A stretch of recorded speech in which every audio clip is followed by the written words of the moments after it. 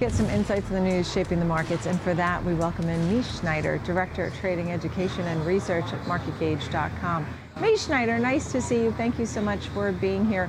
So we've seen a lot of volatility. We had the biggest selling day since 2020.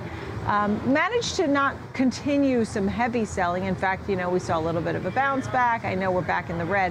What are your thoughts about the recent volatility? How are you feeling about the markets?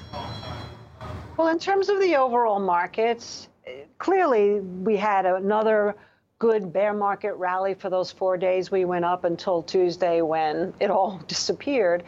And a lot of it has to do with this reaction of people to keep anticipating some kind of a top in inflation. And then, of course, CPI numbers came out, and that was the end of that. So it was a shock of reality. But if we step back from all of that, none of this is really a great surprise.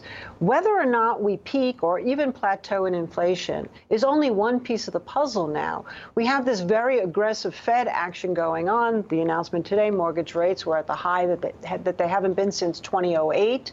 We have a lot of fears of a recession and a lot of people calling for another 20–25% lower in the entire market. So I'm probably more in the camp that we're in this trading range, which is what the stagflation, which people hate to use that word, is really reminiscent of, where the economy is plodding along. Consumer confidence was a little better. Jobless claims were lower. So, we're seeing pockets of strength. The government spending, whether or not you hate it or love it, is at least some kind of way to keep the economy moving forward. And yet we have all this stuff around us that's making everything very, very dicey. And I think the number one at the helm right now is what's going to happen with the Fed. If they get overly aggressive here, they could actually have the opposite reaction, and which is forget about controlling inflation. They'll just drive demand down in the stock market much lower. So we're hoping that doesn't happen. Yeah, it's really interesting. So you think we're in a range here. There are concerns about a recession, and you do have some stock picks for us today, and I want to leave enough time for those names. And how you go about picking those names, a name like Roblox. How did you pick that one? Well, basically, I'm looking at two things. One is I'm trying to make some kind of fundamental case that makes sense. And I just want to say, Nicole, very clearly, so people don't get the wrong impression, I have been trading super actively, like we had talked about ARK. I'm in, I'm out. I see a good amount of money. I will adjust my stops. I'll lock in profit even before my mental target. And that's really how you have to approach. And so I want to say that before I even talk about any of these picks. And certainly Roblox is one of them. They went to online gaming. That could actually do well in a bad period because people may stay home more or at least look for entertainment that doesn't cost much money. Obviously, technically, there's a consideration for me, and it's above the 200-day moving average. But you also have to consider that when the whole market starts melting down, is very few instruments that can survive that because of liquidation. So if we stabilize, this might be a good one to look at, particularly if it gets through 46. Yeah. So I'm glad you're saying this about how you're getting in and out of the market, and that's what a trader does. I mean, for somebody who's trying to time the market, for long-term investors, it's just really hard to try and sell. And I mean, you're doing something where this is your job. You're focusing on it all day long. How about names like DraftKings and Pinduoduo? Those are interesting as well.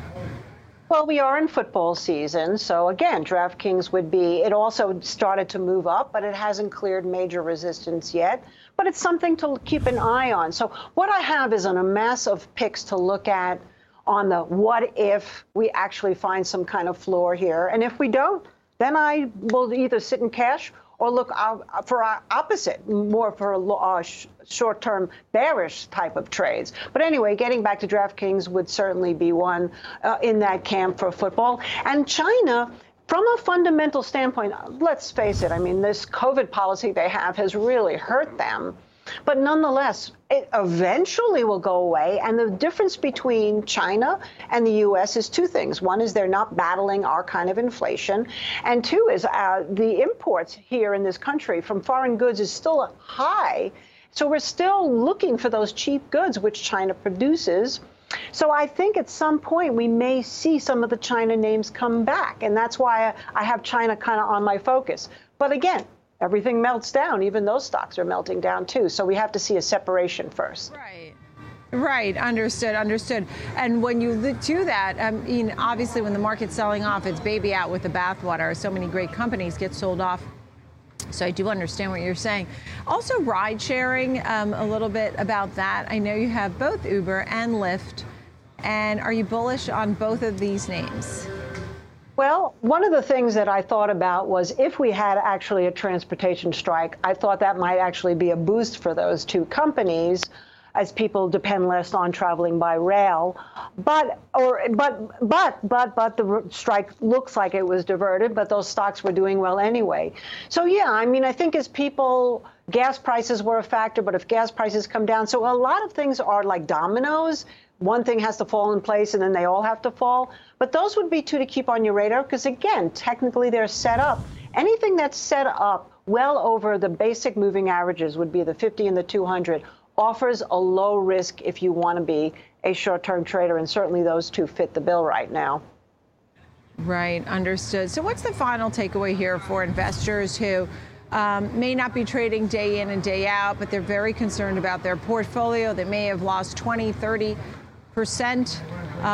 of their savings here. Tell me a little bit about your thoughts to them.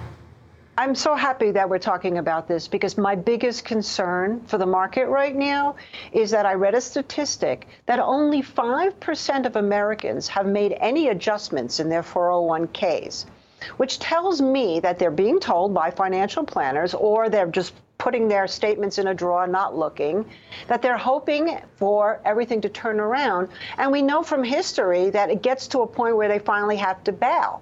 And usually that turns out to be the bottom. But forgetting about that, I would say that if you have not gone in and cleaned up things that are giving you these deep losses, don't trade and invest longer term on a hope. Try to go to some cash. You're actually getting some money now if you actually have savings, because there's a little bit of an interest rate protection, at least for the next couple of years. So double check your portfolios and really try not to lose, especially if you're older, 40, 50, or even 60% like what happened in 2020 and 2008. Okay, well, I think I'm glad we touched on the longer term, too, because you made a great point how people are really not making changes, but you have to be patient. Mish, nice to see you always. Good luck with the trading in and out. It's got to be stressful. Mish Schneider, Director, Trading Education and Research, MarketGauge.com. Thank you for being here with us, Mish.